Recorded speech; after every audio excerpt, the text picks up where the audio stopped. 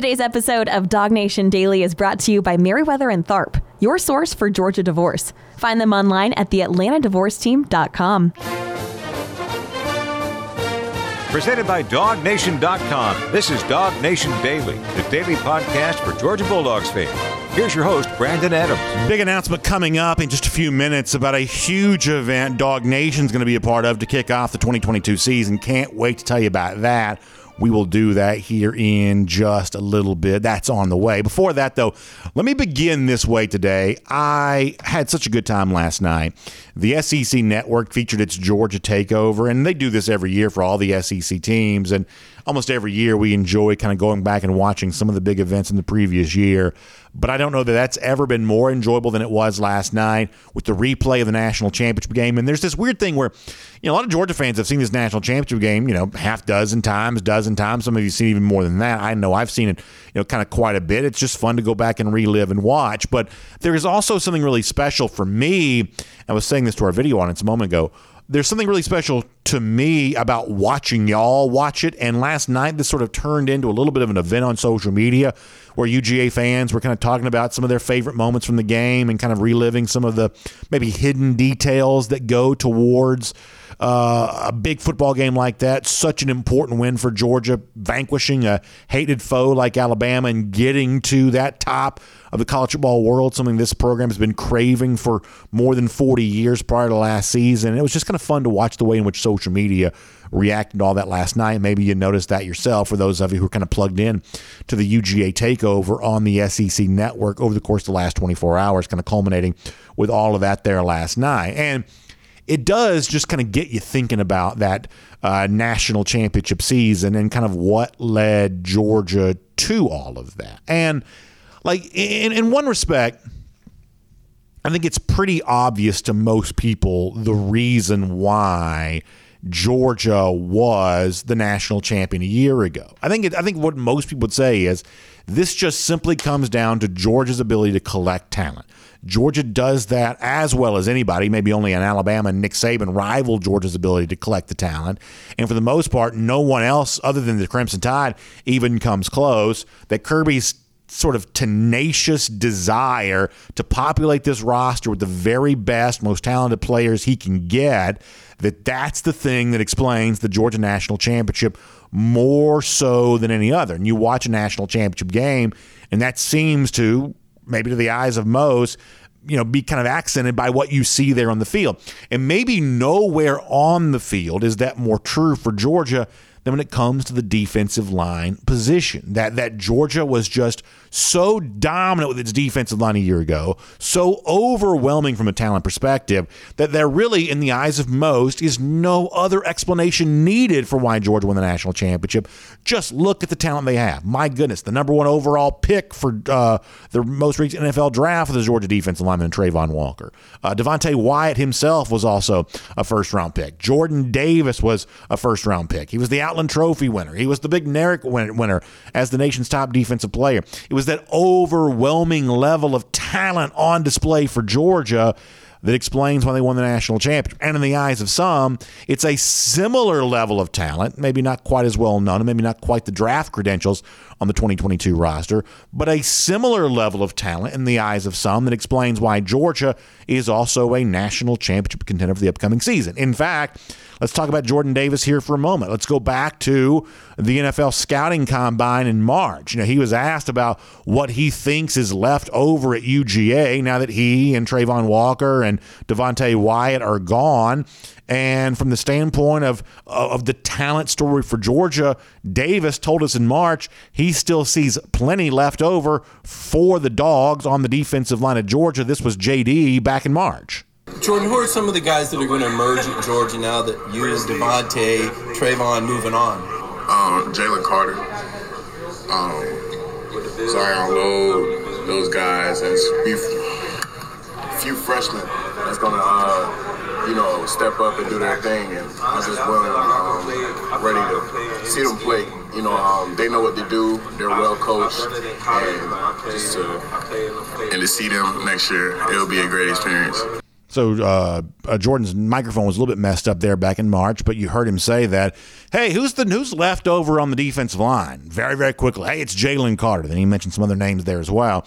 But he didn't have to hesitate by saying, oh my gosh, Jalen Carter, he's going to have a huge year for Georgia for the upcoming season. And it is a reminder that much the same way that Georgia had this overwhelming talent at the defensive line spot in 2021, there is this thought there is another crop of very talented players in line to be on this team there in 2022. In fact, there was a NFL draft scout the other day laying out on Twitter exactly how good he thinks that a guy like Jalen Carter, who Jordan Davis mentioned by name, exactly how good he thinks he can be for the upcoming season and exactly how good he thought Carter was a year ago. Let me show you ESPN NFL draft scout named Jordan Reed here for a moment, who says that he thinks the Georgia defensive tackle Jalen Carter is an extremely explosive interior defensive line prospect that plays with adequate pad level, active hands, and placement, and a true puncture finisher at the next level. Strong argument can be made, Jordan Reed says, that he was Georgia's best defensive player last year. Now, how demoralizing is that for teams that want to compete with Georgia? That for all the talent that Georgia supposedly lost off last year's roster, the guy that this dude, Jordan Reed, says was the very best player on that defensive year ago is actually coming back for 2022. Once again, it speaks to the sort of overwhelming talent that Georgia had, maybe Georgia still does have, in the person of Jalen Carter and some of the supporting cast around him. And to some people, the success story for Georgia sort of begins and ends with that. Georgia collects talent, that talent overwhelms, and that is why Georgia wins. But here is something that many of you know that maybe more sort of casual observers to UGA, or maybe those sort of outside the bubble of Dog Nation, we talk about that from time to time, that maybe they may not quite be aware of. That while talent is the ticket that Georgia used to get in the room, to get into the conversation, to put themselves on the same plane as national championship contenders, ultimately, the story for how and why Georgia won the national championship last season was really about far more than just that. And if UGA comes back and contends again here this year, maybe even repeats as national champion, once again, the overall story of how Georgia gets that done, the success formula for UGA, will be proven once again to be about more than just the incredible collection of talent that exists in the program. Because let me go back to Jordan Davis here for a moment there too. In March, when he was talking about, hey, the Jalen Carters and the Zion Logues and the talented defensive linemen who are ready to sort of step up and take on a bigger role now that he and Devontae Wyatt and Trayvon Walker are no longer there. Davis also, I thought, in a very articulate fashion, laid out exactly how they'll have to manage themselves to get there, the path they'll have to travel to be as good as that trio was from the Georgia defensive line last season that's no longer there. And when Davis talked about that, the thing that he mentioned really wasn't so much about their overall talent level, their measurables, their physicality. It was about something deeper within them that speaks to their motivation, their commitment. And this is where the story for Georgia last season, I think, gets pretty fascinating. Listen to Jordan Davis talk about things other than just the overall talent level that helps explain why Georgia had the success it had last year. Once again, Davis from the NFL Combine. It's about the love. You know, we always talk about love for our team, and you know, in order for a team to be well-rounded and well-connected, they have to have that love. So I'm sure those boys, they know what it takes to win, especially the older guys. So they should be in good shape next year. Now, isn't that interesting? And I know this may seem like a cliche. I do get this. There's an element of, you know, kind of the territory we're veering into here that sort of seems a little corny or whatever. I've probably been accused of being corny before. I don't really mind that criticism necessarily, but there's an element of kind of where we're going this conversation that sort of seems corny or sort of seems cliche or sort of seems the kind of thing that's a little too sort of touchy-feely in some respects. But it is interesting to hear Davis say this, that like, hey, when it comes to being good at football, being good as Georgia was last season, that it wasn't just how strong these players were or how athletic these players were or how, you know, overall, you know, physical they were. It wasn't just the stuff the draft scouts could notice. Jordan Davis says it comes down to a love. Now, what's interesting is Davis doesn't say love for what? Love for the game of football, love for your teammates, love for all of the above. But he does use the word love right there. That's really pretty interesting. So when we think about football, we don't think about love very much, but Jordan Davis says it in very clear terms that, hey, the success we had last season came because of the love we have. Love for all of the above, love for your teammates, love for whatever. But clearly, according to Jordan Davis, there was a certain component of this that was about love. It was about more than just talent. It was about a talent that was committed to a cause that was bigger than itself. And listen, you might say that, well, that's exactly what a guy like Davis is supposed to say. Or maybe he's just saying that because it sounds good. And that's fine. Or maybe a show like this that's a pro-Georgia show. We obviously, spent a whole year, heavily touting Jordan Davis, so we're clearly in the tank for him in some respects. Maybe all of this is exactly what we're supposed to say, what's supposed to be said. Maybe that's as simple as that. This is how this is kind of supposed to go. But there are people who have no connection to UGA, who are not, in any way, connected to this program, who are totally objective, far removed from Dog Nation, who seemingly kind of noticed the same thing. Do you remember Rich Eisen, who works at the NFL Network, does his own radio show, after the NFL draft, after the NFL scouting combine, talking about what he saw from guys like Jordan Davis? Davis told reporters at the combine, the secret to our success last season was a love that we had. And a guy like Eisen, who is not a UGA guy, told a national audience that he basically had seen kind of the same thing. So if you want to explain the national championship that we all got a chance to rewatch again last night on the SEC network, the love that Jordan Davis said his teammates had that helped propel them to success, Rich Eisen, national dude for the NFL network, said he saw this with his own eyes. This is what Rich Eisen said last spring.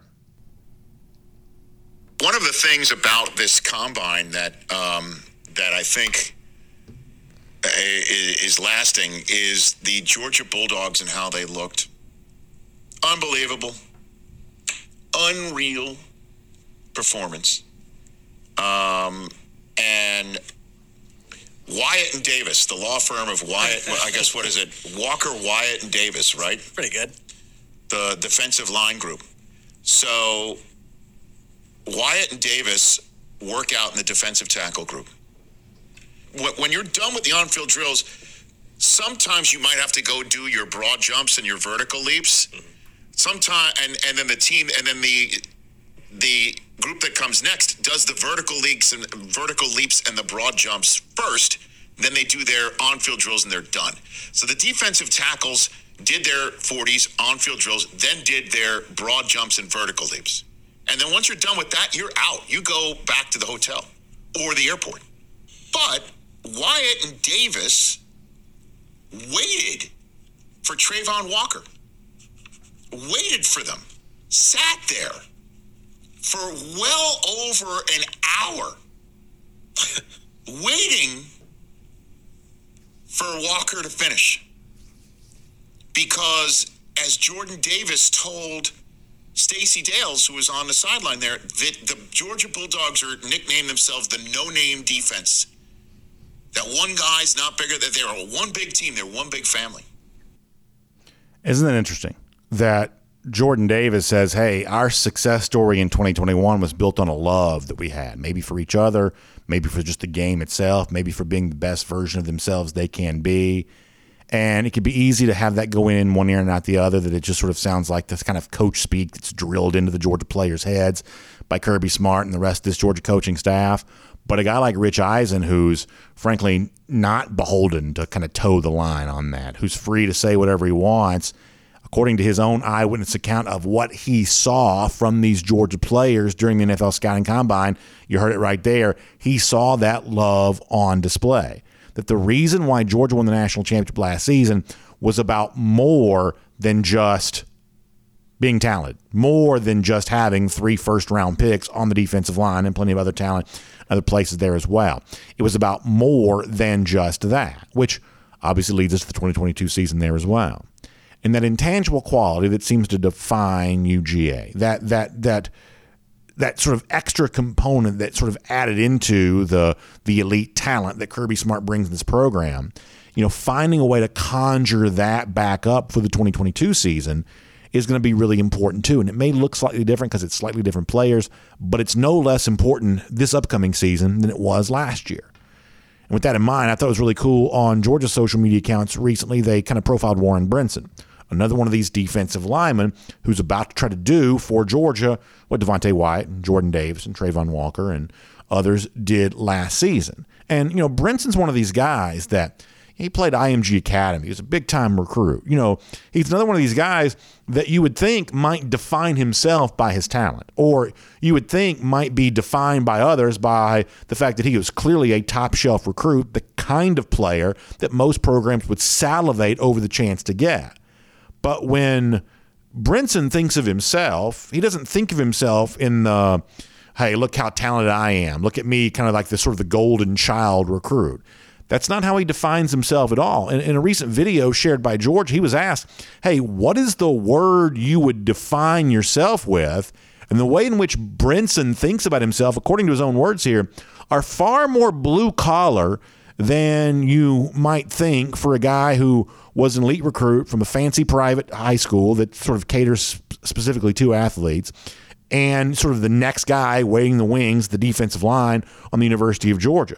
Brinson thinks of himself in a far more sort of lunch pail, hard work sort of mindset than that, which is kind of cool for the upcoming season. Here's Brinson in his own words.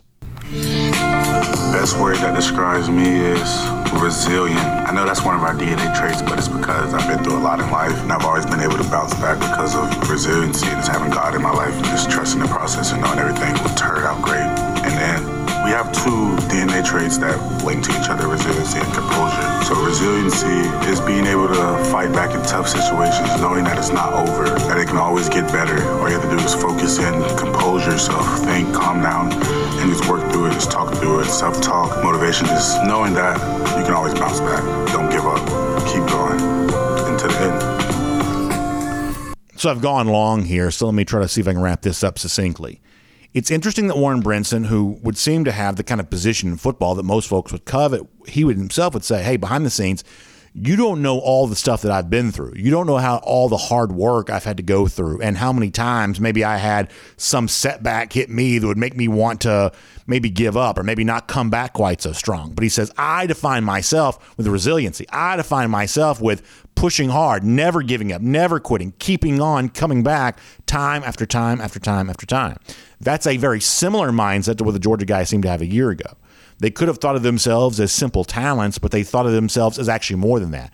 Guys who were connected together, guys who embraced kind of a no-name mindset, less famous than they could have maybe otherwise considered themselves to be. It was far more than just talent that defined Georgia and its success in 2021. And when you listen closely to the words of Warren Brinson right there, one of the defensive linemen ready to step into a larger role because the trio that I just mentioned no longer there, it sounds like far more than just talent will also define UGA here in 2022 as well.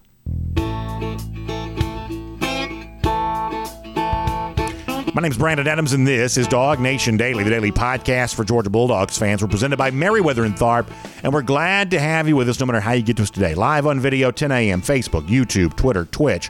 We're on the radio at noon on Athens Sports Radio 960 The Ref, and we're available as a podcast wherever you find them. The Apple Player, Spotify, Google, WorldFamousDogNation.com.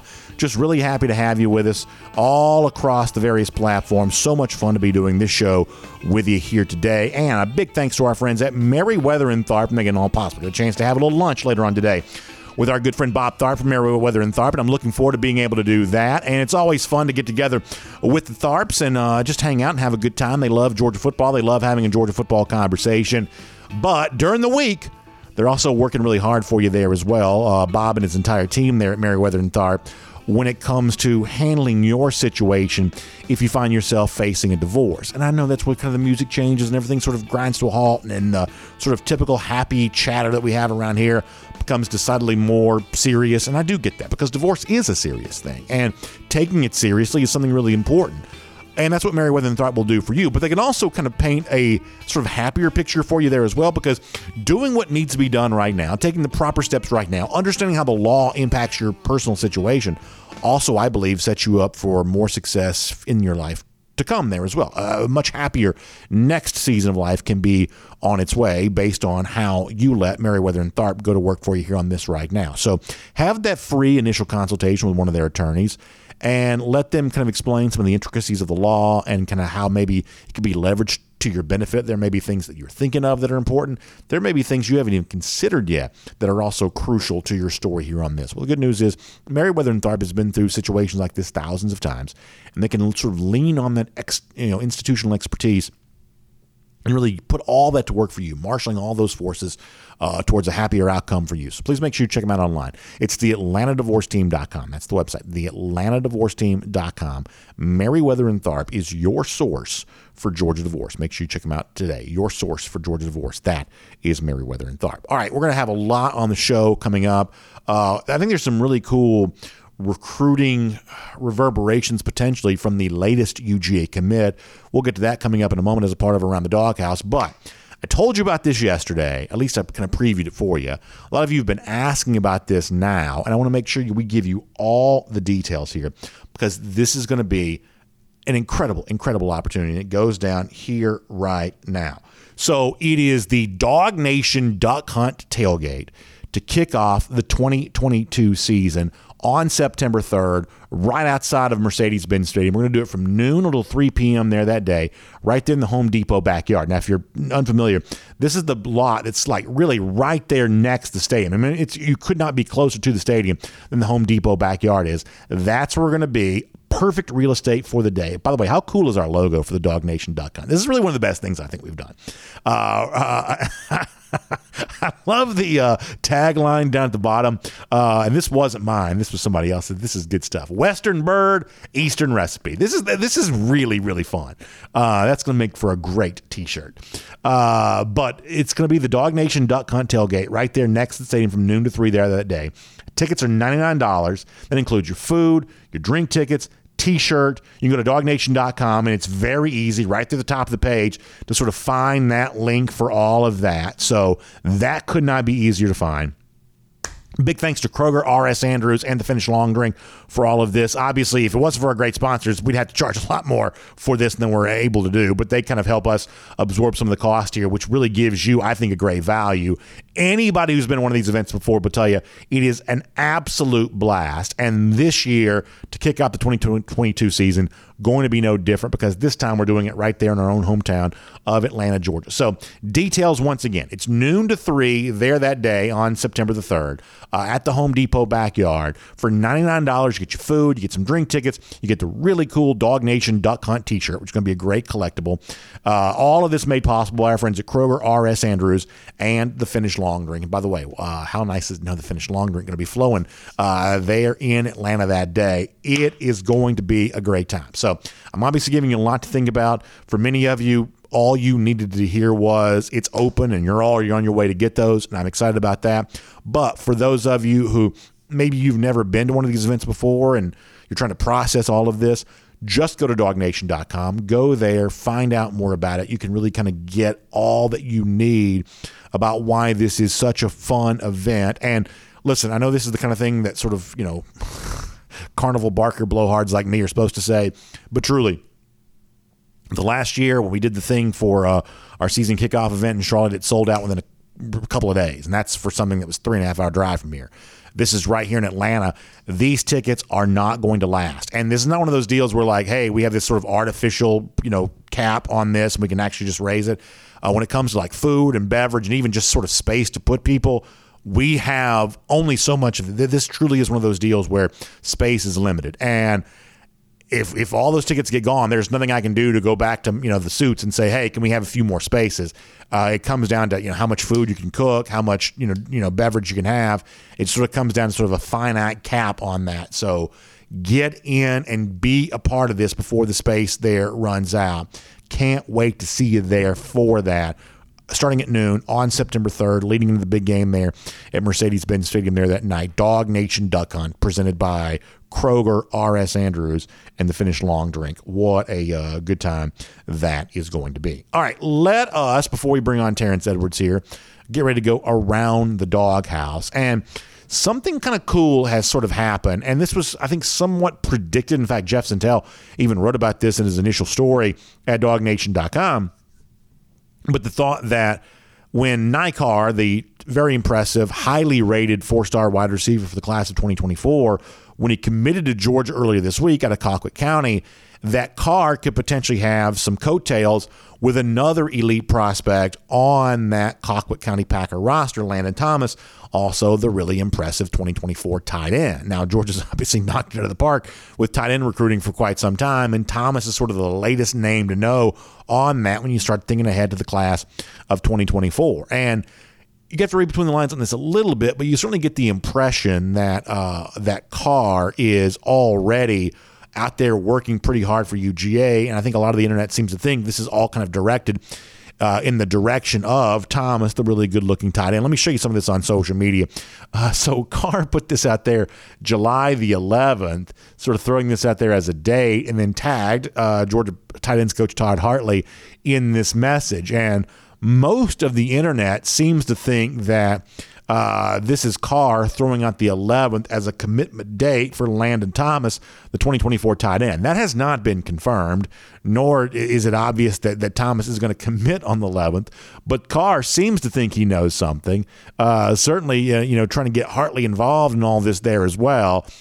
So it's sort of easy to see the wheels turning on this. Whether it actually results in a decision announcement from Thomas that day or not, I guess remains to be seen. But for folks who kind of were already of the belief, hey, for Colquitt County, very deep and talented program, Carr, not the only very impressive player on that roster, you do see some example of some of that social media stuff kind of working out, playing out very well in light of all of that. So pretty interesting stuff. We'll have Jeff Sentell on the show tomorrow. We'll talk to him about what Georgia's getting in Carr, exactly what is needed to be known about the 2024 tight end Landon Thomas, and kind of everything else related to what has turned out to be a very busy week for Georgia recruiting. Some of it good news, some of it maybe not quite so good news.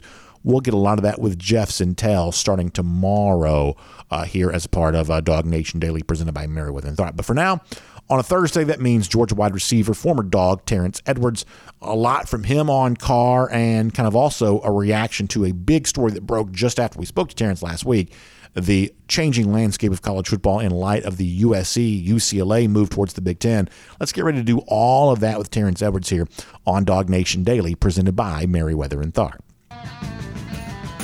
From Athens and across the SEC or wherever the recruiting trail may lead, here's a DogNation.com insider. Let's say hello to Terrence Edwards, the great former Georgia wide receiver. Terrence, I know this is a busy day for you. You're traveling and a part of some football camps out of the state here today, so I appreciate you finding a way to make a little time for us and talk some Georgia football, and certainly hope you're doing well today. I'm doing well, just here at the Atlanta airport, headed down to Naples for FBU Top Gun. Well, that's awesome to hear. What a great camp experience that's going to be, and great to have you here with us on that today. And Terrence, obviously this is a great day for us to be talking to you because we're just a couple of days removed from what I thought was a really impressive wide receiver commit for the Georgia Bulldogs. That's Nye Carr to the class of 2024, way down there in Moultrie in Colquitt County. Terrence, I know you like evaluating all these receivers. How much have you seen from Nye Carr? And for Georgia fans who maybe haven't fully engaged in the 2024 cycle, because that's still a year away, what can you tell us about what Georgia's getting in Carr? So let me go back. So, BA, you remember when I was at the Georgia 707, I took time out to talk to you, and we had games going on. And I want to let you know, we was playing Coker at that time, so I did not get to see him in person. And I knew nothing about him, so once I saw him commit, I went and looked at his film, man. Oh, my God. He is explosive. That is the first thing that you see about this young kid. He can run. So you just to see the type of athletes that the Georgia coaches are going after, guys that can run. He's a deep threat, and he's a natural. He's just not some track guy trying to play football. He's a natural receiver that is very explosive. And yeah, you look at the recruiting profile, he's ranked top 10 nationally in the 24/7 Sports Composite. His position, he's like, of all recruits overall, somewhere in like the top 60. I mean, that's what this recruiting profile reflects, Terrence. As you said, this is not just an athlete who's going to try to go out there and catch the football. This is a guy, and you, of course, recognize this as well as anybody does, this is a guy that kind of already has some of those established credentials when it comes to being a true wide receiver. That's what it sounds like you're saying here. Oh, I think so. I think it's he's a young kid, 10th grader, going to be a junior. I think his his profile will only expand after the nation really gets to know him. And I don't know how many camps he's done, and if he went through a camp first. And I just think this kid is explosive. I think this kid is a playmaker, being able to take a screen to the house or just going deep, catching the deep ball. He's a guy that can score from anywhere in the field, and those are the type of receivers that I think the Georgia receiver course is getting to.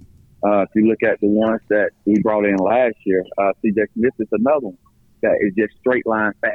So we're looking for guys that can vertically stretch the field, and he is one of them. So it sounds like then if you look at the philosophy that Todd Monken's trying to instill as offensive coordinator and Brian McClendon, the new wide receivers coach, that he's trying to instill there as well, it sounds like this current crop of Georgia coaches might be valuing that speed component as much as anything right now, really trying to upgrade this wide receiver room from a speed standpoint with the 2022 class. Now what's happening looking ahead to the 2024 cycle there as well. It seems like they're putting a real premium on speed. Is that fair to say? I think so. I think you can always – well, that's one thing you can't teach is vertical speed. And vertical speed always helps in the run game and the pass game as well. So I just think, look at the Ohio State receivers, man.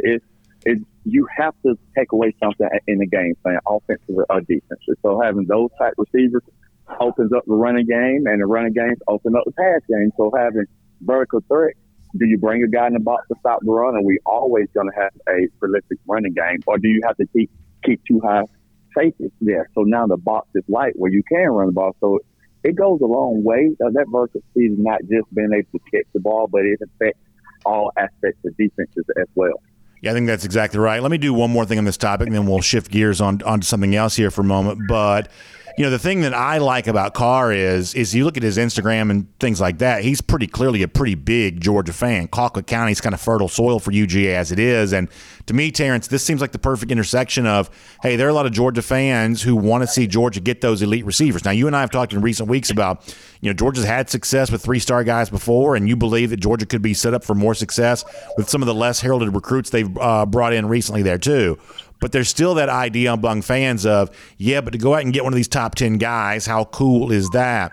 When you have a guy like this who seems to have some real affection for UGA, if you're trying to break through with this position group and bring in that level of talent to this program, how fortunate is it that one of the guys you have a chance to win with one cycle ahead here is someone who already seems to have such deep ties to Georgia?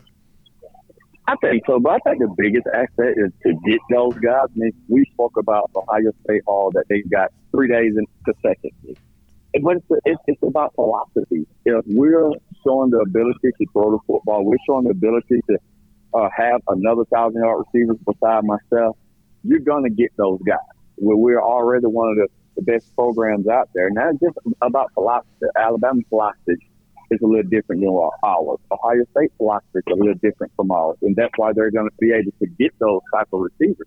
So it's just up to what Kirby and company philosophy they want to do. If they want the team to, we're going to be running back you regardless, but they want to change the perception of Georgia offense. We have to be able to get more 1,000-yard receivers in there, and I think that was the biggest reason the JUCO receiver that just went Alabama left and went Alabama. It's just the pedigree of what they've done in the last few years for receivers. So I just think it's the philosophy and the perception has to change before we consistently get those top guys.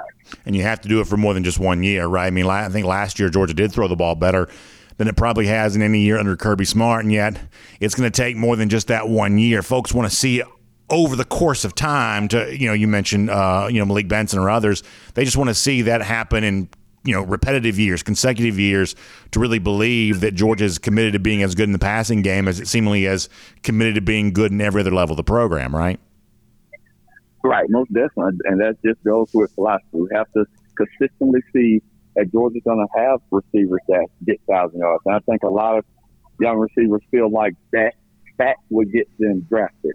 So I just believe that philosophy and we have to see, recruits have to see that we're attempting to throw the ball downfield.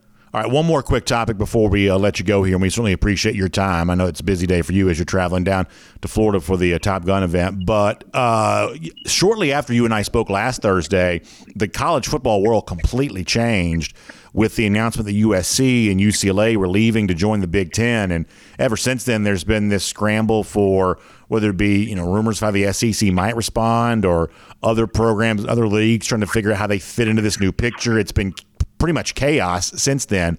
What do you make of the Bruins and the Trojans on their way to the Big Ten, and what you think might be coming next for college football in light of all of this? Wow, I hate to say it, but it might just become 3 super conferences, and where all the big schools merge into 3 big conferences. And I don't know how that would look, how it would go, but college football is just very different from when I played, and it's changing, and I don't know if that's for the good or for the bad, but it's definitely changing. Yeah, I mean, for someone like you that works with a lot of receivers that want to play college football, or you yourself as a recruit, you mentioned before, like you grew up like in Tommy Frazier, Nebraska, and a lot of these programs, of course, Nebraska's in the Big Ten, so they seem to be relatively safe, but there's a certain level of program across the Midwest, across the West, into some of these Texas programs, like say Texas Tech, something like that, where you're kind of left to wonder, okay, how do they even fit into the picture anymore? Like, if it really is the SEC and the Big Ten kind of running off and leaving everybody else behind, what about these players who are hoping to get a scholarship from Oklahoma State or Utah or Washington State or a program like that? Is that still considered big-time college football anymore if the only thing that really matters is the SEC and the Big Ten? I mean, that's a little bit my concern here is, what happens to some of these programs that can't quite get that SEC or Big Ten invitation? Are they still playing at the same level as the very best programs in the sport? Terrence, it's not clear to me that's the case right now.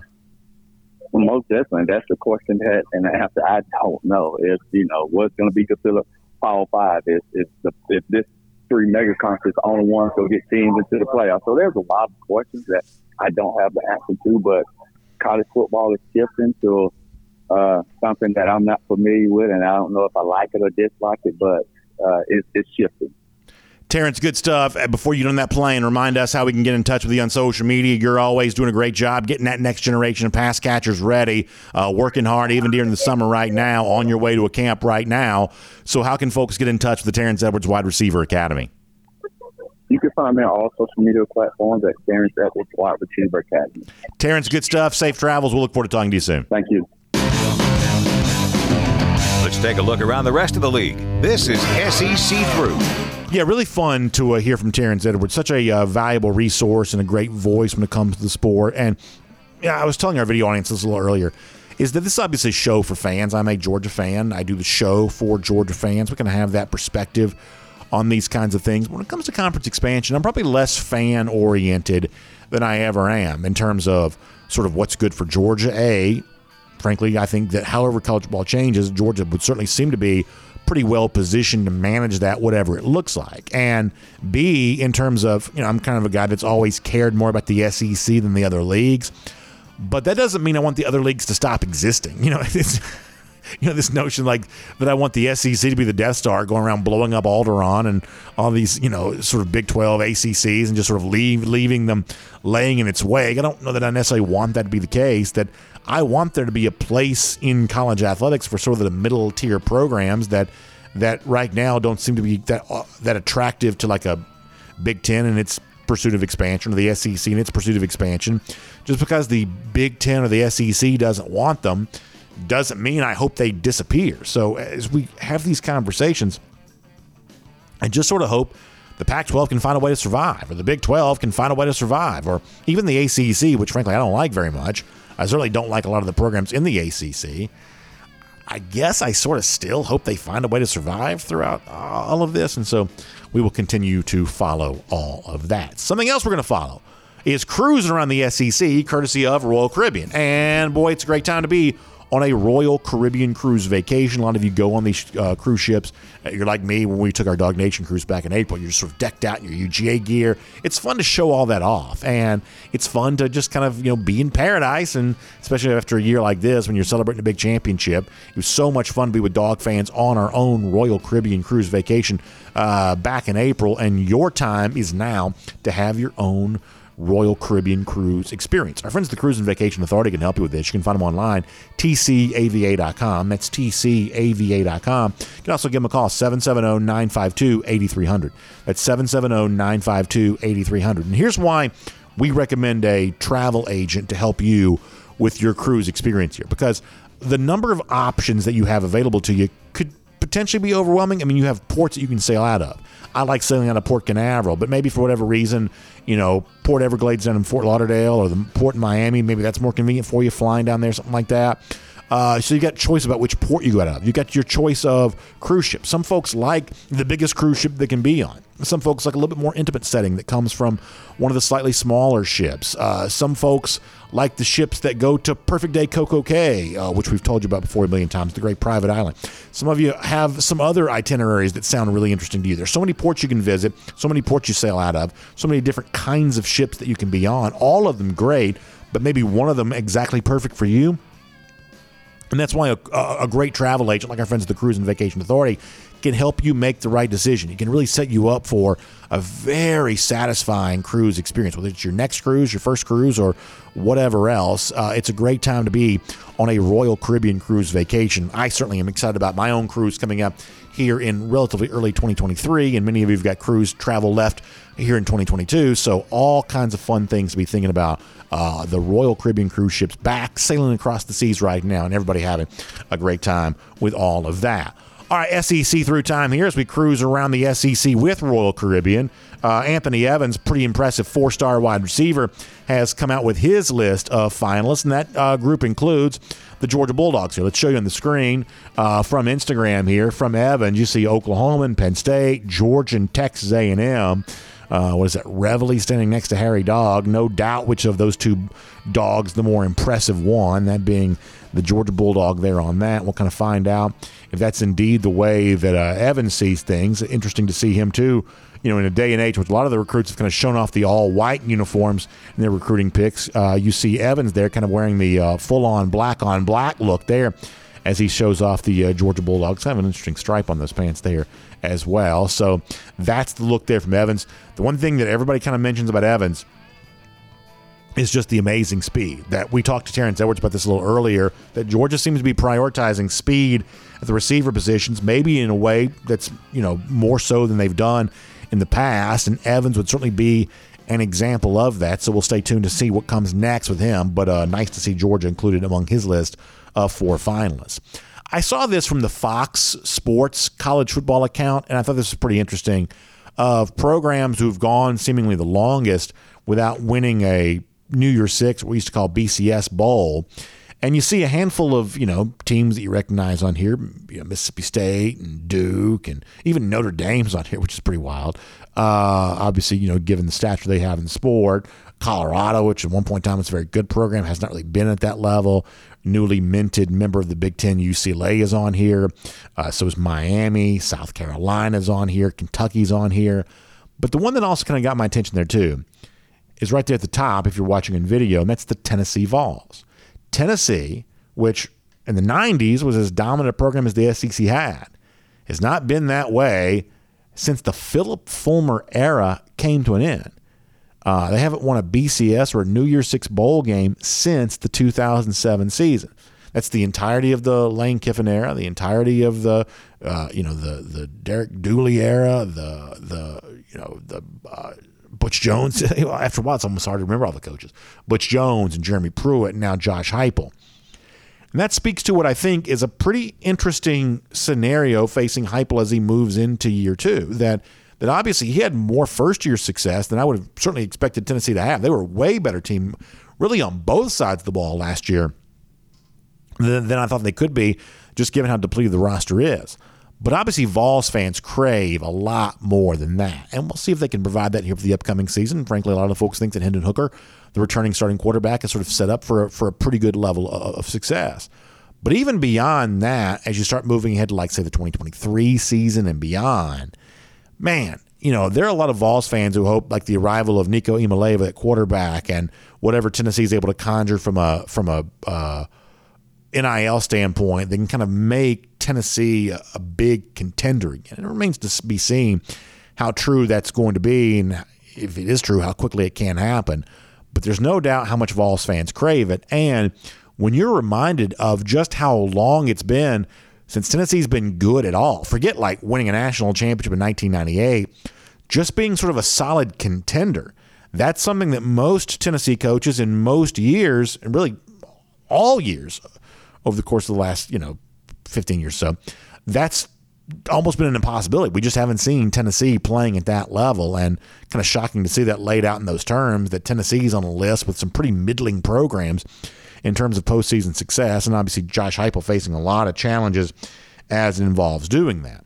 With that said, let me mention one more thing here as part of our SEC through cruising around the SEC, the Royal Caribbean. As Heupel tries to build Tennessee into something, I think that they're actually set up to be pretty good here this year. I think in all likelihood, Tennessee's probably a top 25 team this year. There are some people who think they could even be better than that. And it speaks to how crowded the landscape is in the SEC, because there's another coach in the other part of this league, in the other division, who I think trying to figure out how he fits into the picture here for 2022 gets kind of interesting. I'm talking about Brian Kelly from LSU. Now, let me tell you why Kelly's on my mind right now, because I saw the other day where CBS Sports and its panel of experts, our buddy Barrett Salih wrote the story, but it'll be all the CBS folks kind of weighed in on this. They ranked all of the SEC coaches right now, and it's the overall list is probably not a big surprise. Saban's still number one. He's obviously competent enough to keep him there. Kirby Smart's number two. The current steam that he's riding is the easy explanation for why he's there at that spot. Jimbo Fisher's at number three. Some of y'all don't like that. Some of you don't really believe in Jimbo as a coach, but he has won a national championship. That has to count for something. And then number four on this list is Brian Kelly. Now, I think that Kelly's profile as a coach is actually pretty interesting, because it's fairly obvious that when Notre Dame took on teams with elite talent in recent years, they were totally embarrassed. Lost both times to Georgia. All those games were relatively close. They still lost both those games. But in college football playoff scenarios against Alabama or against others, they just kind of got dragged. That if they were playing a team with elite talent, Notre Dame was not going to win. But that overall idea sort of obscures the fact that the Fighting Irish were actually, under Brian Kelly, pretty good in, matchups against teams that seemingly had somewhat equal talent. Notre Dame rarely lost to unranked teams. That Notre Dame had a pretty good run against teams that weren't quite at that sort of elite top end level, sort of SEC talent level. That Notre Dame actually played pretty well against those teams, which probably does suggest that Brian Kelly probably is a pretty good coach.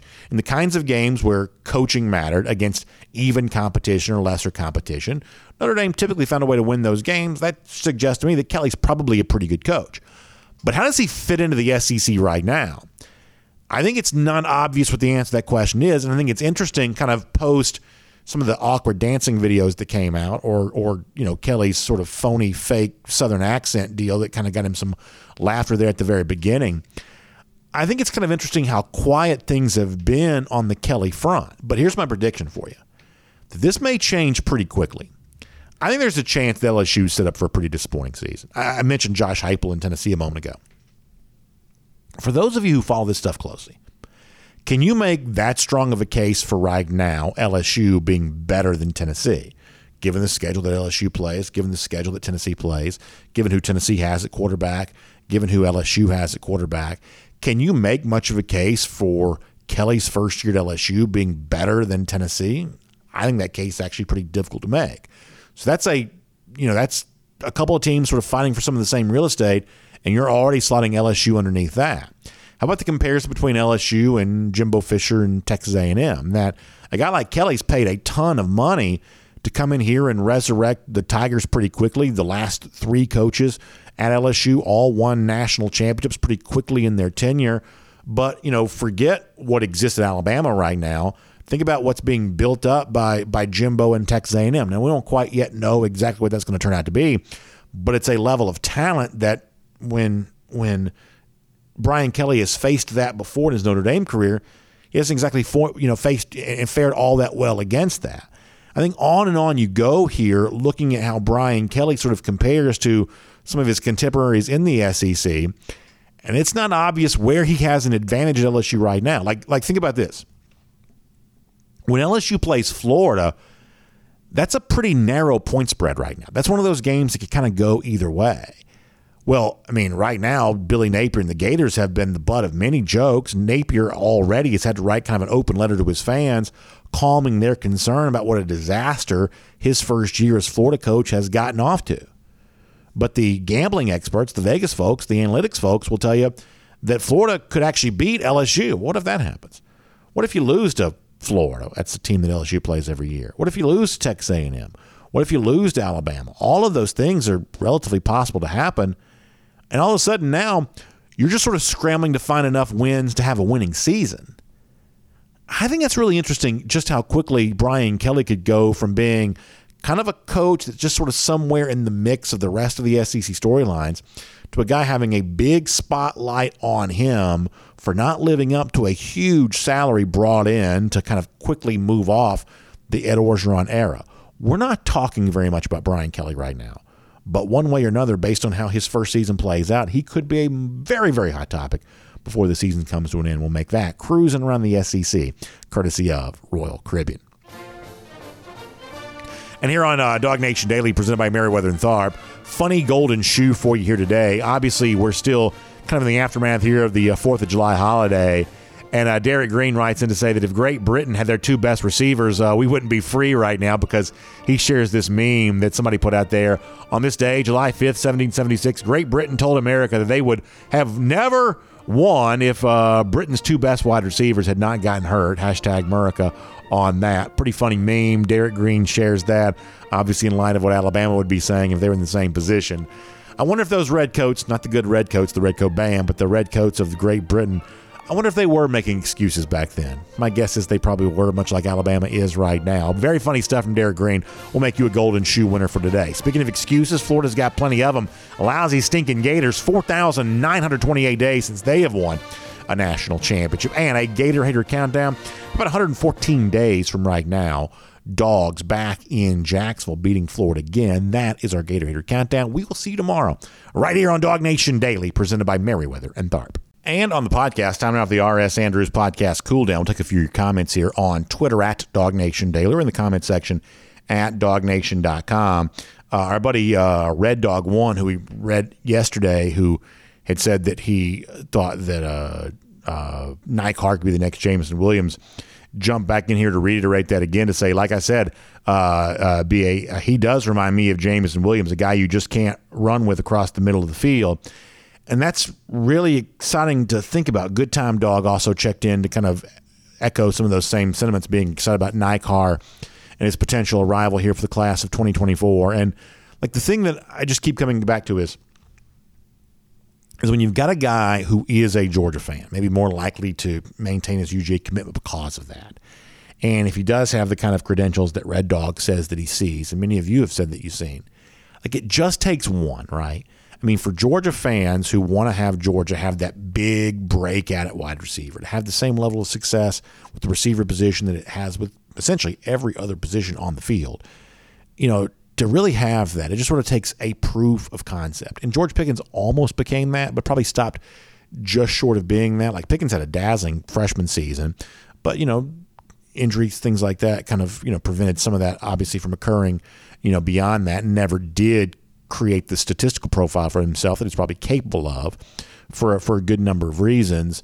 But when you have that guy who really does break through, all of a sudden it seems like you have the potential to just sort of blow the lid off the entire thing, and suddenly you could have more and more of those. It's almost like when somebody finally like broke the 4-minute barrier in terms of running a mile, like within however much time, like everybody was running 4-minute miles, or not everybody, but a lot of people kind of broke through that barrier the moment someone did it for the very first time. I think at receiver for Georgia is kind of the same thing. It's like if Georgia ever gets its like next 1,000-yard receiver, hasn't had one since 2002, then you sort of imagine they may start getting 1,000-yard receivers with regularity after that. But it sort of takes that first big breakthrough got to occur. And hopefully it happens for Georgia before Carr gets here. But if it doesn't, I mean, he seems like he's kind of got the talent, like Red Dog and One and others are saying, to be the guy that's able to do that. Nice conversation on Twitter. So our buddy George on Tap, who's a wrestling fan, knows I'm a wrestling fan. He shares, and do y'all follow this account on Twitter? It's actually a really good account. There's this like 90s TBS account that just sort of shares old stuff from like the old, I used to think of it as Channel 17, but the old Turner, TBS, Turner Broadcasting System channel the Braves used to be on, that WCW Wrestling used to be on, and just shows like a lot of these old clips, and it's really pretty amazing. And George on Tap shared the footage of Jim Herd, former WCW executive, announcing in the early 90s that Ric Flair was being stripped of the World Championship, and I thought that was really good. D. Spires, 1985, also wrote in to say on Twitter that, and this is a very nice compliment, I appreciate this, it's just when I couldn't be any cooler, meaning myself, that he finds out that I like pro wrestling. So I'm happy to know that D. Spires is happy with what we're doing around here, and I'm also happy to know that he also enjoys a little pro wrestling. That's really good stuff, and just nice to see good comments, fun stuff, and I appreciate all of you being a part of the podcast Cool Down here today. Just really good to get your feedback and your insight into what you think is going on there with UGA football. Bill Burton also wrote in to say something nice there as well, thanking us for the coverage. He says, talking about the other day, we kind of went back and replayed a clip from Jeff Sentell from 2017 in line with some of the Georgia fans who were worried about recruiting. He says, we are adept at taking an ordinary news item and giving it depth by providing background, putting it in context, and analyzing what it means. Example, digging up 2017 audio. He says, appreciate y'all. And Bill Burton, that's also a nice thing to be able to hear. I really appreciate you saying that there too. So your comments are always welcome. The Cool Down is always so much better and so much more fun when you share your thoughts. So whatever's on your mind, just hit me up on Twitter at DogNationDaily or in the comments section at DogNation.com, and I will read it right here. Hope you have a great day. We'll see you tomorrow. A lot of stuff to close out the week. Jeff Sentell recruiting and everything else right here on Dog Nation Daily, presented by Merriweather and Tharp. We'll look forward to talking to you then. Also, big thanks to our friends at R.S. Andrews for making this possible. Air conditioning, heating, plumbing, electric. They show up on time. They do the work that's promised for the price that's promised. Air conditioning unit, they can get yours tuned back up to factory fresh specs, keeping you cool for the rest of the summer. And it only costs $99. So check them out online, rsandrews.com. We'll see you tomorrow, everybody.